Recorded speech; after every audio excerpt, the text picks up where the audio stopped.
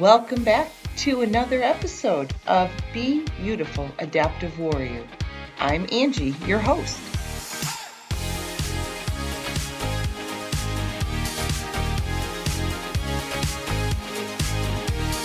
It's that time once again to unleash the warrior within you. Are you ready? Then let's get started. Hello and welcome back to Be Beautiful Adaptive Warrior. I am your host, Angie Huser, and I am here with an amazing person that I cannot wait for you all to meet, and someone who I have watched on social media, Dani Arovich. I hope I said that right. Yes, you did. All right. Welcome to the show, Dani. Thank you so much for having me. I'm excited for this conversation. Yeah, as I've been telling people as we're going through this month of April, Limb Loss, Limb Difference Awareness Month, it's kind of funny because I spoke to someone this past week who was a 1992 Paralympian, a three-track skier, alpine, and gold medalist, 2 bronzes. And it's just crazy because she's like, all these new terms, limb difference, limb loss. She goes, I don't like stump. That's for sure. But, there's so many different terms. She goes, can I say this? Can I say this? And I said, whatever you want. You're talking about yourself. So yeah. I am just excited to have you here. I mean, truly, this is an honor. And I'm thankful that you spent the time. I know you're busy, you're young, you're active, you're doing your thing. And it's great to have you. I would just love for you to tell everybody who Dani is. And it's short for Danielle. Yes. Would you go by Dani? Yes. But I go by Dani. Okay. A little bit about your past, like as a child, what your limb difference is, and kind of how that maybe impacted you as a child in school and things like that. Some of the things that maybe we don't think about, especially those of us that later in life became an amputee or whatever. So all you. So I was born missing my left hand and forearm, and my parents didn't know that I was going to be missing my hand. So when I came out, they were, to their surprise, I didn't have a hand. Wow. And I think they were definitely worried about any hardships that I could face, just because they didn't know anyone else who was missing a limb really at that point. But I was lucky to grow up in a pretty small community in Boise, Idaho. And I went to the same school from the time I was in 1st grade through 8th, and then went to the same high school as most of my elementary and middle school classmates. Okay. So I was really lucky that I grew up in this community that I think definitely it took, when we were little kids, some time for them to get used to me having one hand, but then we continued our childhood together. So I was really lucky to not encounter any bullying, any issues with that with my classmates. I would say the hardest part about having the limb difference growing up was having mostly strangers staring at me when I'd go in public, like just to a grocery store or to the mall or something, and having other kids stare at me, and I could hear them whisper to their parents, like, "Mommy, what happened to your hand?" And the kind of hush, hush, don't ask, that's rude. I think that is something that was a little difficult and affected my self-confidence for sure. And, being a teenage girl, you're already self-conscious about so much. So then to throw on having a very visible difference from your peers was really hard. And I wanted to look like everyone else, but that ended up resulting in me wearing, a sweatshirt and a prosthetic arm on 100-degree days in the summer, just so someone wouldn't stare at me in public. And just kind of making myself almost uncomfortable to try to make others more comfortable with the difference. So I'm very lucky though now we've moved. I think especially through sport, I've been able to build that self-confidence and not be afraid to have people stare at me anymore. So I'm very happy to have built that confidence and now trying to help other people feel confident so they don't have to go through those terrible, awkward stages of being an amputee. Well, for sure. And so you did end up having a prosthetic arm. Did they try that successfully with you? I mean, I haven't ever seen you with it on in any of your social media. So do you ever use it? Not anymore. I haven't since I was 14 about. Okay. I do have an attachment for a bicycle right now, but it stays on my bicycle and I just pop my arm into it, and Oh, I'm nice. probably going to have to get a new one for a new bike built this summer. But I was fitted for my first prosthetic at Shriners Hospitals for Children when I was 6 months old. So I was at the Oh, time, I believe, the youngest baby to have a myoelectric arm in the 90s. So wow. one of the first like partially electric arm that was tied a little more neurologically Right. to be able to sense and move on its own without That's great. me controlling it. And I wore a prosthetic then, yes, until I was about 14 years old. But I just didn't like them for myself. Yeah. I see the benefit. Like one of my teammates right now who has a similar arm impairment to myself wears hers religiously every day, and she's 23 years old now. And she definitely has probably a better balance in her body because she Mhm. has a better weight Right. distribution. But I couldn't handle wearing it every single day. I just felt It's, more free without it. So yeah. I chose to ditch it when I was in early high school.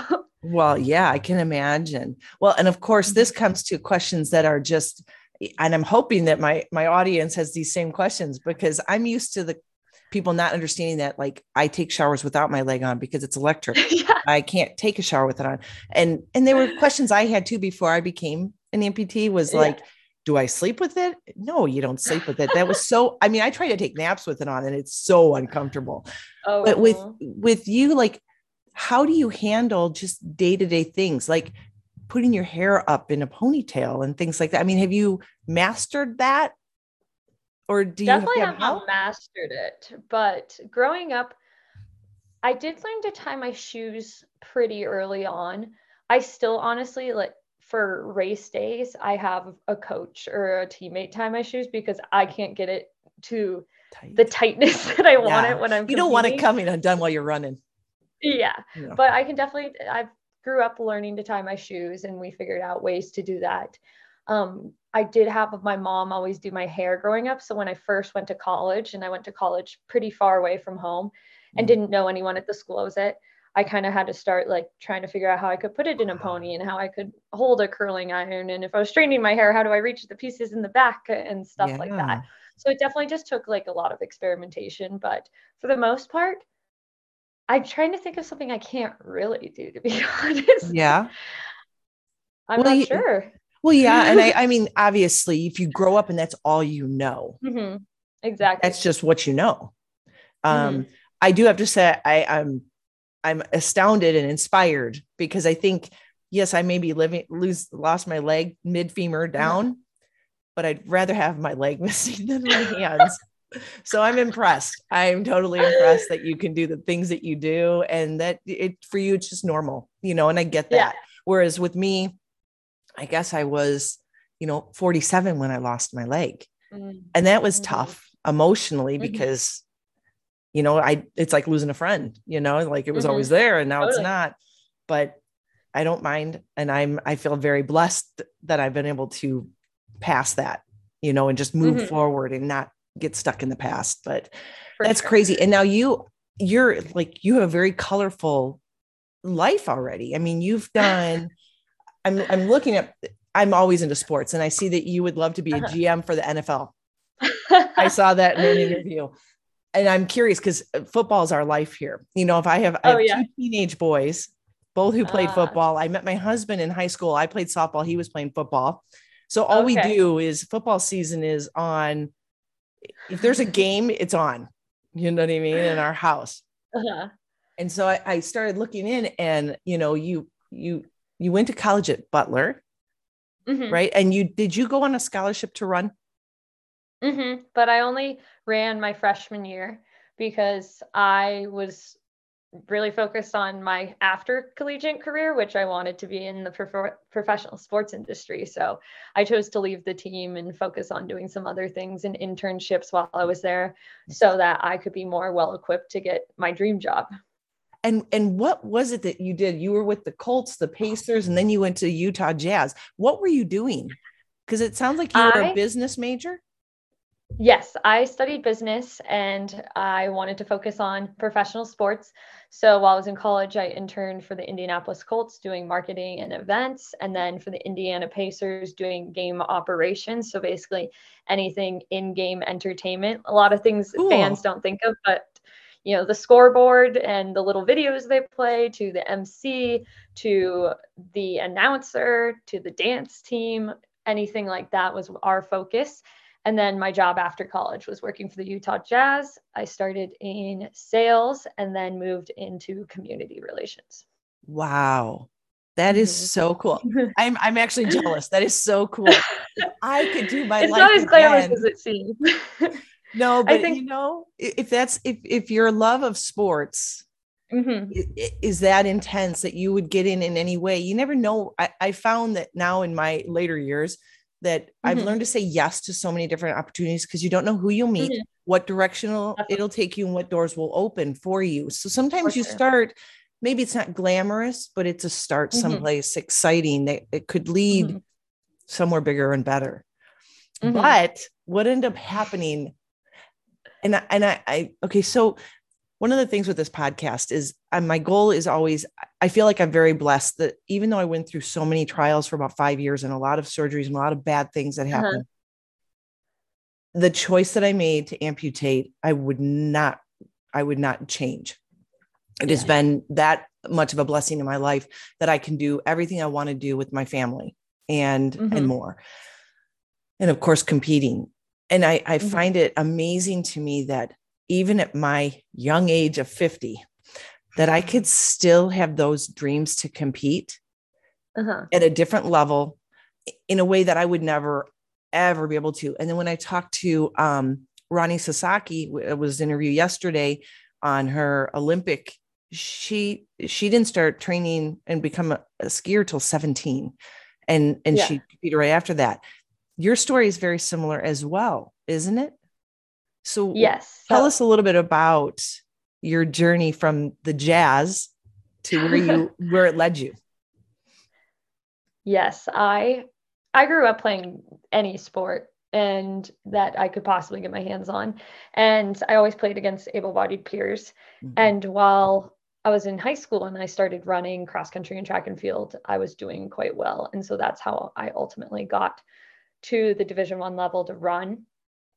But while I was working my job, which again I thought was going to be my dream and was going to make me feel fulfilled, and it was going to be my passion, and I was going to work until 65 and move up Yeah. in the organization. I just wasn't feeling those feelings I thought I would Yeah. have at that stage in my career, especially being that early on in my career. Can I And ask really quick, how someone. old were you Mhm. at that time? How old were you when you were working with the jazz? I was 22 till I was 24. Okay. Sorry. Go ahead. Mhm. And while I was there, we knew a family friend whose daughter was getting involved in the Paralympics from the same hometown as I. And we started asking her some questions and looking into it loosely. And so I was deciding I might try this, just see what it's really like. I looked at some of the times for the track and field team. And unfortunately, the events that were offered to my classification, which is basically people of a similar disability compete Right. against each other in the Paralympics, for Right. mine, we were only able to run the 100, 200, or 400. And my events in college and in high school were the 5,000, the 3,000, so much longer events. Yeah. And it was kind of a just a trial to see would I even like training for this. I was still working full time, so I was only able to train, after Yeah. 7 p.m. at night when I was done working. And it somehow molded into becoming my whole life and taking over. And then from there, I was introduced to para cross country skiing and para biathlon and invited to try it out at a clinic in Breckenridge in late 2019. And suddenly I was training, for two sports. And the goal was to try to qualify for Tokyo in 2020 and try to qualify for Beijing in 2022. And then, amidst the global pandemic, 2020 was pushed back. So we went from having 18 months to train in between the two games to having only 6.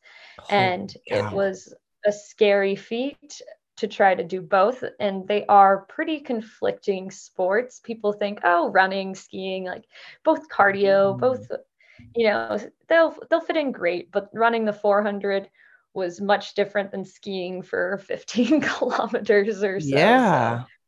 So I can imagine. Sports for sure.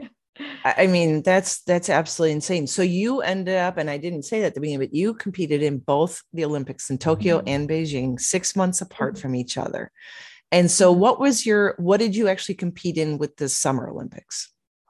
I was in track and field and ran the 400 meters. And then for the winter, I did 2 out of the 3 cross-country skiing events and 2 out of the 3 biathlon events. And how long are those winter events? Because it sounds exhausting. Yeah. I mean, some of my teammates did all 7 events over the span of 2 weeks. But the shortest distance is about a kilometer or so. And then the furthest will be the men's ski up to 20 kilometers. And the biathlon, I was trying to remember all this. The biathlon is with the rifle, correct? Mm-hmm. Yes. So cross-country skiing and target shooting. And depending on the race and the competition, if you have any misses when you shoot your targets, you ski extra laps basically of a certain area. So you want to try to shoot as clean as possible so you don't have to ski extra. How did your shooting go? Not well. Had you had shooting before this?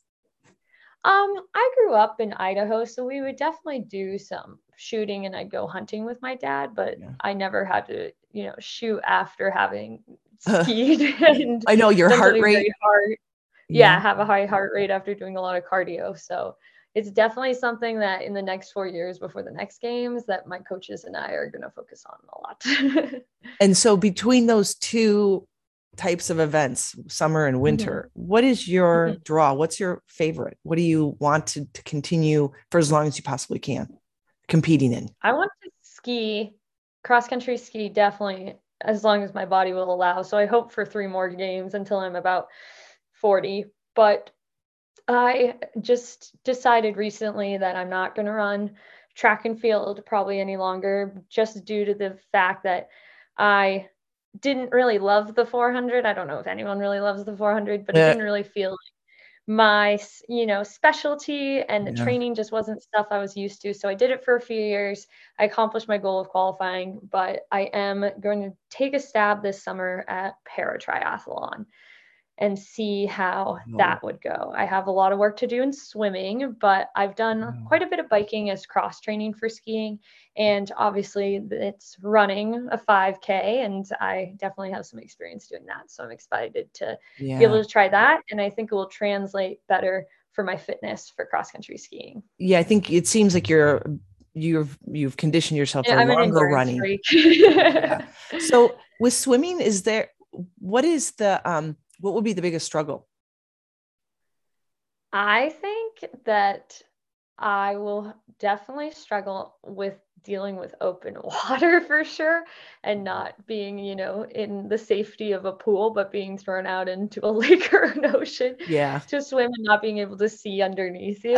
So I'm definitely nervous for that. You know what that is? I don't know why. I grew up in Illinois and we went Wisconsin. We'd always be in the lakes as kids. And as an adult, I'm like, I have no desire to be where I can't see what's swimming below me. I don't know what it is. For sure. However, I have tried surfing, and when you're missing a leg, sharks don't seem so bad. You're like, already one's gone. What's going to happen? Really? What's the chance that someone's going to? What are the odds that could ever? Yeah, right. Exactly. Well, that's really cool. Now, can I ask, how did you end up faring in both Summer and Winter Olympics? I mean, we know that it was brand new for you. Really, some people, like, you think of gymnasts and they've been starting since they were like 4 and the parents are pushing, but you did start, I say later in life, but not compared to me, but later in life. Right. So how did you fare with summer and winter? What was your outcome? In the summer games, I believe I placed fifth in my heat, so I did not advance to the finals in the Okay. 400. But the people who did and the times they ran were ridiculously fast, like so Yeah. much faster than I was running at that point. And then for the Winter Paralympics, I again was only this is my second full season of skiing, so I was really Right. new to the sport, and the sport definitely requires a lot of technique and experience. So I Yeah. knew the odds of medaling were very slim to none. Yeah. But I believe I had two top 10 finishes out of my four races. Good. And what was exciting though is I hit criteria to make the national team. So now I will be on the cross country and biathlon national team moving forward, which is That's awesome. exciting because it allows, more resources, more opportunities to compete over the next 2 years. Right, right. Well, and I know that you had said when it came to, was it, maybe it was both, actually, both Olympics. Were they both pretty shut down in the village where you didn't get to experience true Olympic village time with people? Yes, both times being August of 2021 and most recently March of this year were very weird due to COVID. Like there were so many restrictions and regulations, and we weren't allowed to leave the village at all. So I can't really say I visited Tokyo or Beijing because I didn't really see anything outside the venue and the village. Yeah. But they definitely still allowed us to intermingle with people from other countries. We still ate in the same dining halls, Oh, just that's it good. was, yeah, very, masked up. They put little dividers in between every seat everywhere to try to separate people. So hopefully by the time we Okay. get to Paris 2024, we will see some normalcy with the games. That's great. I know in our family we love going to Paris and we're kind of hoping, knock on wood, that maybe we can get there and actually watch some of Mm-hmm. these live because that would be so cool. That'd be awesome. Yeah. Maybe a better trip than the last one I had where I got the blood clot would be No, much better for no. me. A better memory, I think. So, okay, so now I know with most people that I've talked to, we all deal with certain kinds of struggles because of the way our prosthetics fit. But Mm-hmm. for you, luckily, you don't have that kind of struggle where you have physical pain happening on your. Do Mm-hmm. you have what kind of struggles do you still face? Or when you talked about balance, like it's kind of funny because I Mm-hmm. think of my balance, like huge, Mm-hmm. right? And I'm really off balance if I do like sled hockey. Like I'm really off Mm. balance because I only have one leg, the sled. But what with running? I mean, I couldn't even fathom. Is there an oddness to that not having part of your arm and your balance in that? I mean, do you feel it? Do you notice it? Yes, most definitely. I'd say my biggest struggle now, especially trying to compete as an elite athlete, is trying to make my body symmetrical because I definitely can't do, the exercises or hold the weight on the left side that I can in my right hand. And so when you look at my back, my mom always says like my right side looks like a swimmer's shoulder and my left side looks like a 4-year-old. Like Yeah, I just the never thought of muscular that. imbalance is really big. So when I was sprinting, particularly in the 400, I would notice that because of the weight difference and the size of my arms, like my chest would over rotate side to side, which is just a Wow. waste of energy. And that excess movement is not going to help because, again, you're trying to go forward. So if you're going side Yeah. to side, that's not in the direction you want to be going. So I definitely notice it in sprinting, particularly. I don't think it has as big of a difference on my distance running, just because I think honestly, you can get away with the form not being as strong as in sprinting to still be successful in distance running. And Yeah. then in cross country skiing, it definitely makes it so my right side is getting a lot more work by only holding the pole in the right. So I notice that when I'm trying to in the gym balance out the symmetry, then when I hop on skis and I'm using one pole, it's kind of doing the reverse of what I was I trying to have do. no idea. That was my next question. I have no idea how you Yeah. cross country ski with one pushing pole. Well, some of the athletes in our category don't have any poles. So How do you I'm even like, do I'm that? thankful I have one at least. I'd be going up a hill and I'd probably slide all the way back down. I wouldn't even be able to get up. I can't even fathom that. So take Yeah. us through, what do you do to train with only, I mean, I would probably be doing circles. I mean, I don't even know if I could keep straight. I mean, cross country skiing, I don't think I've really ever tried it. And now with one leg missing, it would be definitely a challenge. But yeah. how do you train for using the one pole? We do a lot of work without any poles to try to really focus on what's happening on the lower half of our body, because we can't rely on our arms doing as much of the work as an able-bodied skier. We make sure everything on the lower half and our legs are taking most of the blow. So we try to do a lot of work without a pole in order to make sure lower half is doing what it needs to do. And then when we throw in the pole, we basically try to imitate the same pulling techniques and everything that an able-bodied skier would do, and try to do it the exact same way, just obviously missing the one pole. So we try to pole plant at the same time. We do the same techniques, but just without the other pole. That would be, I would think that would be tough. When I realized I saw some pictures of you actually doing that, I was like, wait, she only has one pole. That would be hard. And do you guys, I mean, and I really haven't watched a ton of cross country skiing, like competitions. I usually really get excited when I see them get their rifles out.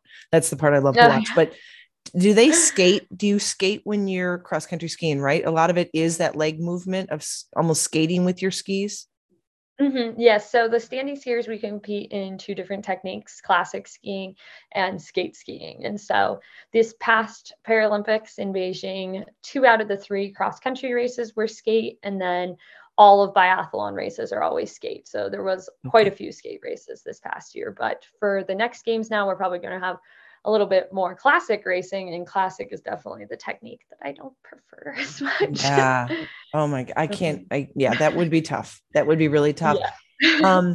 And I think, and forgive me if this is wrong, but how are your knees?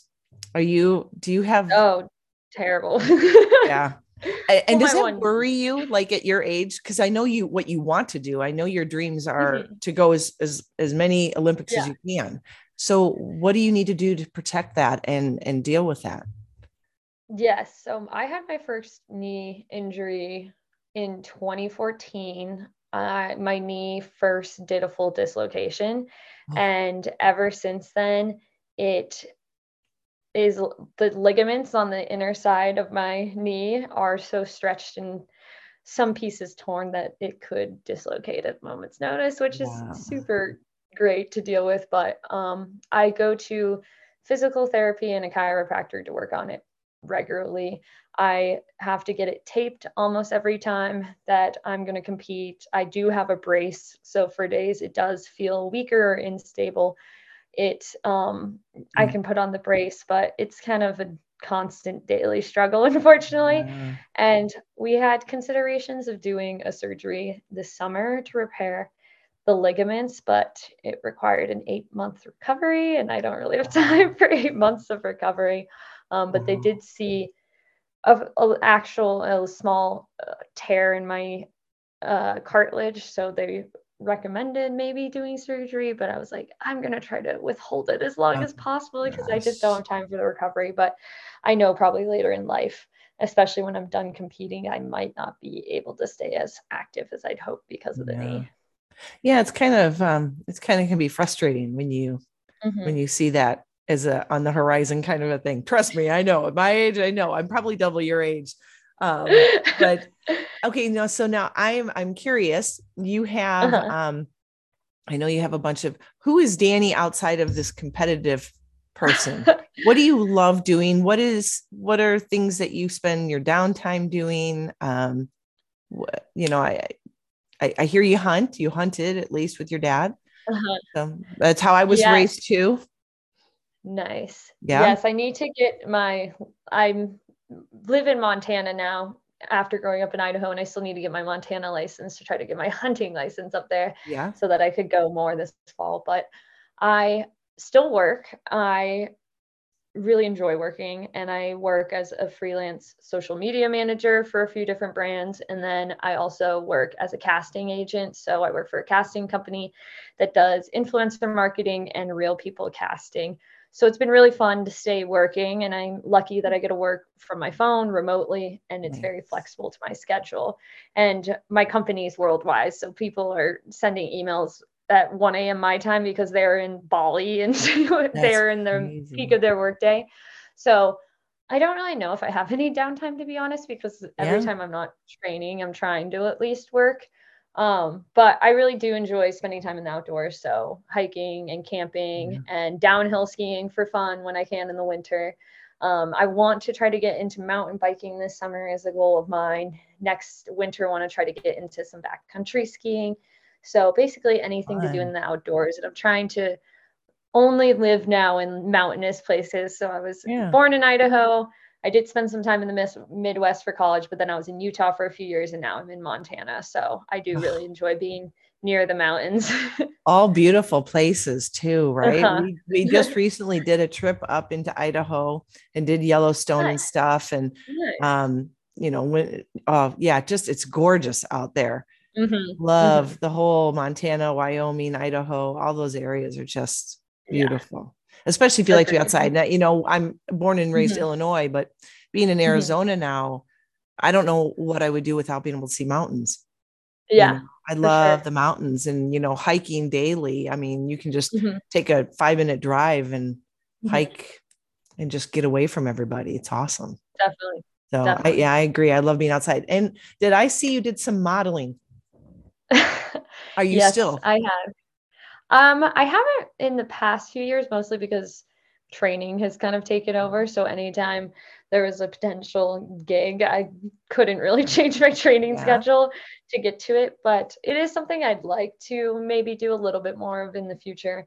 And I think selfishly, it's really just good for people to be able to see someone who's different in different campaigns and hopefully with the diversity these kids who might be born missing their limb or lose their limb can see people who look like them on TV, on a Yeah. billboard and a magazine, things like that. So I know that's definitely something I want to help progress I with all totally of this. agree. And I think we're on the right path to that. I really Mhm. do.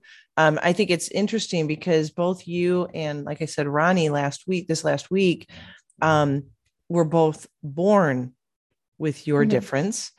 Mhm. And so you don't know any different, but you also are people that I've been able to just kind of get a glimpse on what it was like probably being a child and growing Mhm. up.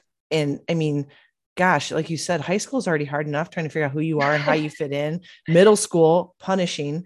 I used to teach middle school. I know how middle schoolers are. I remember middle school. You tried to fit in the box, right? So you didn't look Mhm. different, act different. You went Mhm. with the flow. But Mhm. I have to say too that what I have noticed, and the reason I try to reach out to other, especially adult women, is one Mhm. thing I notice is even at our later stages in life, there's a lot of people that are afraid of being accepted for what they look like now, whether they Mhm. lost a limb because of diabetes, cancer, Mhm. accident, or choice like me. I have had people ask me, "Are you afraid to go out in public?" And I'm like, "No." I'm like, I earned this scar. This is pardon me, a badass scar. And Uh-huh. I'm owning it. Right. But there are so many women that that's not the case, or people that have gone through divorce because of it and they don't Mm. feel loved anymore. And those are the people that I'm really, so when we try to get out there and show ourselves, it's to show an acceptance that it's love Mhm. yourself for who Just to you are. normalize the disability. Right. Ask questions. It's okay to stare at me, but ask questions. Don't just stare, Mhm. talk to Mhm. me. And I love when kids do. Like you said, Mhm. kids are like there's no filter. They're just No like filter. looking and you see the mom going, stop, stop, stop. And I'm like, it's Yep. okay. And then just Yep. having a conversation. I think Yes. that's important. The conversations are important. So when you Yes. get out, do you do any speaking? Do you get a chance to talk to I kids haven't or? done a ton. I actually did my longest one the other night for a group of high schoolers in my Wow. hometown, who were receiving top 100 high schoolers of the Valley award. And so I tried to talk to them a little bit about, they're about to go to college, they're about to have all these new life experiences. And here are some disability 101s like Right. even the most basic things I feel like we have to remind people of, like don't use a handicapped bathroom stall if others are available. Okay. Don't park in handicapped spots with your vehicle. Don't do like, if when you're opening businesses, make sure it's ADA accessible Right, and take exactly. extra steps, not just like the bare minimum that the laws require, but try to really make it accessible. Add, auto Yeah. generated captions to social media. And so I tried to talk to them a little bit about, like, I feel like now that I have a platform and I've met also a lot more people with various disabilities, since I only knew like an amputee growing up. I didn't really know anyone else who was a Yeah. wheelchair user or who had a visual impairment. So now that I have experiences with a lot more disability and them being my friends and my peers, I feel like I can also help speak on behalf of them and how we are trying to make it more accessible, but Mhm. also, like said before, normalize the disability. Right. So, now that that group of high schoolers has seen me with, my arm and seen Yeah. me missing hand, now maybe next time they see someone who's also missing their hand, it's like not even batting an eye because it's just familiar and they already know someone with it. And so Right. I hope that just the more I can come in contact with some of the able-bodied world, then they're going to just feel like it's not, a weird, different, Right. strange thing. It's just normal life. Yeah. Right. I mean, it's normal for us now. I mean, for Hmm. me now, for you, it's always been normal. But for me, I mean, it seems I don't consider myself disabled, if that sounds weird. Like I know I No, no. totally look it and I don't hide it. I'm not the kind of person that wears Hmm. pants all the time. I mean, it's Yeah. 100 plus degrees here all the time. So, shorts are kind of a must or skirts or Yeah. whatever. But so if you could give, I guess let's aim it towards younger because you are on the Uh-huh. younger side. But if you could give advice on going after the dreams, Hmm. dealing with a difference, whether it's a limb Hmm. difference or just, there's a lot of other things out there medically Oh, yeah. that really kind of categorize kids Hmm. and youth growing up. What advice would you give them to kind of succeed in life? What has helped you? What's in your toolbox for succeeding? What do you suggest to them? I think that the best piece of advice is definitely to use your difference to your advantage. And I think that, to be honest, like when I was interviewing for jobs and they ask, questions of like, what's something that you had to deal with that was difficult? And I'm like, well, mine's kind of obvious, but to be honest, like this is definitely something you probably won't hear in the rest of your interviews. Right, exactly. And I think you can change your difference to be viewed to something positive, hopefully for yourself, but also for the rest of the world. And so to be able to use it and be proud of it and be able to talk about it and explain experiences you had, I think will make you just a very valuable member of whatever you want to do. And obviously, I know like if I wasn't missing my hand, I couldn't compete in the Paralympics. And so Right. it's, I feel very blessed that I have the opportunity that I did. So it's funny looking back when I was a kid and I was like, I just want to look like everyone else. I just want to be Right. like, everyone else and look like my friends. But now I'm like, why would I want to do that? Because now look what I get to do for my job. I get to Right. literally compete all over the world and represent our country. So I think it's definitely just, accepting it for yourself, but also being proud of it and being able to use it for good in the world. I love it. I love it. Okay. So who would you say helped you the most defining you besides yourself? Obviously, whatever is inside of you, your DNA is pushed you. But I'm gonna guess I know the answer to this, but who supported you along the way? Who got you towards this path of being athletic and a go-getter and wanting to just dream big? My mom. Yeah. Definitely my mom and my dad, and I think it started from a young age and them putting me in sports, with able-bodied peers and them never letting me complain about having one hand, not in such a negative way that they weren't understanding, or Right. they No. definitely would hear me out when I did have tough situations involving it, but especially in sports, they were like, "Suck it up, you can play with them." And I was like, I "Okay, tell you're you, right." it's that You're so grit, right. right? That grit Yeah. is what helps really. And that's what I heard. I've heard that's kind of like the common thread to anybody that is successful with whatever difference they have, it's that toughness inside, that willingness to go just that little extra more because we have to work a little bit harder to reach a goal. But it's so much sweeter when we reach it. Yeah. Because you're like, I did it. Because, and I don't know if, well, and you probably didn't have this kind of a comment, but I know with myself in the situation I was in and a couple other people I've met where people said, well, you may never walk. I was told, don't do the amputation because you will never walk again. And I was like, excuse me. You're like, have you seen the technology behind prosthetics nowadays? No, I have to say that was a big blow because I was trying to decide to do the amputation and it was actually a surgeon. And that was a tough one for me to take. And there was a lump in my throat in that office. And I remember walking out, holding everything together, losing it in my car, and then calling my to-be prosthetist. He actually, the assistant is an amputee. And he goes, don't you listen to that. Don't you listen to that. Look at me. I play basketball. Da, da, da. And I'm like, okay. But, the doubt that I was worried about, because, if I'm going to choose to do this, that's a different ball game. Like, what happens if I choose to do it? And he's right, and so there's that. What would you consider the biggest struggle you faced so far in your life? Ooh. The biggest struggle.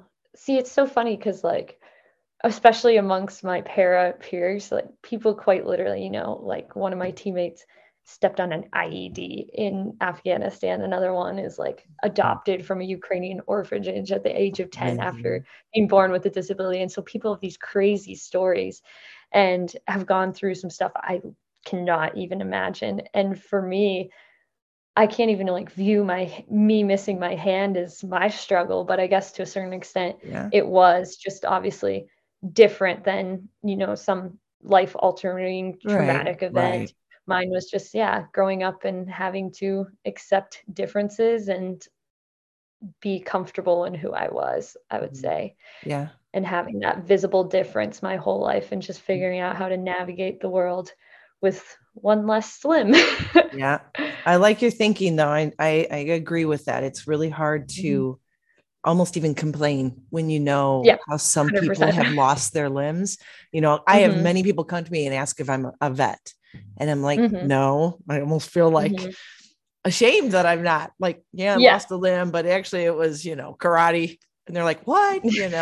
Like, glamorous. I was doing it for myself and I did it to myself. But, and then what would you say a monumental moment in your life was, good or bad, but I'm assuming it's going to be probably good. But what's something that your proudest moment? What was some moment that you knew that you were doing the right thing at the right time and it was all came together? Actually, it's not positive. It wasn't positive in the moment, but about 6 months after I had started training for running while I was working my job, I did my first ever para race. And it was like my first introduction to the Paralympic sports, to seeing other people with disabilities and meeting a lot of the people who would one day be my teammates for track and field. But I was my first time really running the 400 and I was doing pretty well. And then I fell, and it's pretty hard to fall in track because it's just you in your own lane. And my shoe wasn't even untied. And so you don't have that fell. No, I can't even blame it on that. So I fell with like 10 meters left. And I think I might have concussed myself and I was scraped up, and I got up and finished, but it was in front of, again, all these people who I was trying to earn their respect as a newbie into their world of Paralympic sport. And my mom and I were just talking about this week, and she was like, I really thought you were going to quit after that, because I still had my job. I still could pursue that. Like, this was kind of my first time racing, and it was before really we had even found skiing and so many things. So I think that was a defining moment, that after that fall, as much as I wanted to quit, I was like, I'm going to give this more time. And now I'm doing it full time and really enjoying, obviously, the new life that I have. And I don't think I would have made it to the 2 games and hopefully to more in the future if I hadn't maybe even had that falling experience. Well, you know what? And I I'm very love that. That is like a great pull together of this whole interview is, being transparent that we're not perfect in what we do. Social media is so deceiving. We see everybody at their best the moment that picture or that video is taken the best. And really, I'm glad you said that. I'm so glad it wasn't a positive because it became a positive. And I try to drive home all the time that, life is not easy. Like, no matter what you're going through, everybody in the human race, we go through highs and lows. And whether or not we choose to rise up from those lows, that's what makes us who we are. That is what builds character. And that's what toughens us up for the future valleys that are going to come our way. Because you're not going to be on a mountaintop for the rest of your life. And so I love that you took a fall that probably made your face turn red. You were probably feeling so humiliated and embarrassed at that moment. And you chose to continue to push forward, because we can't learn if we don't fail or fall, right? That's how we learn. We find out, well, okay, we need to pick our feet up a little bit more, make sure the shoe is tied completely, and keep our head up, right? So I'm glad you shared that, because that was real, and that's cool. I'm glad you shared that. Thank you for sharing that moment. Well, I have to say that this has been a phenomenal interview, and I have to tell you that I'm going to have you on again, because I could go in about 16 other directions that I would love to hit with you. But you're so personable and so wonderful, and gracious for being here. And I appreciate that. I do have a little game I want to play with you, kind of bring it on home with some fun. I'm calling it this or that. So I'm going to give you two things. I have about 10 items or 10 sets. And you just tell me first experience. This kind of gives us a little bit more of a personal take on Dani and who she really is, because she can't think about it too fast, too hard. Okay. It's got to be quick. All right. So you ready? Okay. Pizza or tacos? Tacos. Football or basketball? Football. You a night owl or a morning person? Ooh, was a night owl, trying to become a morning person, thinking it's morning person now. Yeah, you're my spirit animal, because that is totally me. I'm way too late at night, and I want to be a morning person. I feel like I get more done when I'm up, but I hate getting up. Yeah. All right, cool. Comedy or reality? Boo. Comedy. The mountains or the ocean? Mountains. No question. Yeah, I know. After I talk to you, then I'm like, sweet or salty? Ooh. Again, was sweet, probably moving towards salty nowadays. Yeah. All right. Are you considered an introvert or an extrovert? This is like the debate between me and all my friends, because on my test, it's an introvert, and I definitely have introverted qualities, but I'm an extroverted introvert. But at the end of the day, I need my time alone, and that's where I rebuild my energy. So no one believes me, but I'm saying introvert. All right. That's two people back to back that said introvert that I would never expect. Because you're out in the, so it's kind of unique to see that people that are actually like in like a spotlight, Olympics and speaking and stuff, actually can be introverted as well. I like that. Oh yeah. You prefer books or movies? Movies. Chocolate or vanilla? Vanilla. Summer or winter? Winter. All right. That's so cool. I wondered if that was going to really trick you up, because you did both Summer and Olympics, and I was really interested to think, all right. So I am grateful for your time. I really would love to do this again. So I hope to have you on in the future. I'll be wanting to watch how you're getting ready for 2024. And wishing you the best of luck. Thank you, Dani, for being on. Thank you so much for having me. It's been a pleasure. Good luck. Good luck in everything you're doing in the future. Thank you. Well, there you have it, everyone. I really hope you enjoyed getting to hear Dani's story, what she's done, what she's up to, what's coming for her, and just being able to kind of get a glimpse into what it must be like to go to the Olympics, especially now in the pandemic.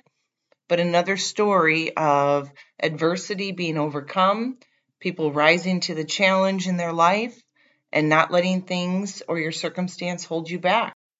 What an inspirational story Danny's is. And I really hope you continue to listen in, as next week we have Paralympian Noah Elliott on. And I'm really looking forward to hearing all about his journey to Beijing, snowboarding, and what he has overcome to succeed in the snowboarding field and in life. So don't forget to subscribe, and please share with people you think could use a little inspiration in their life. Until next time, and as always, be healthy, be happy, be you.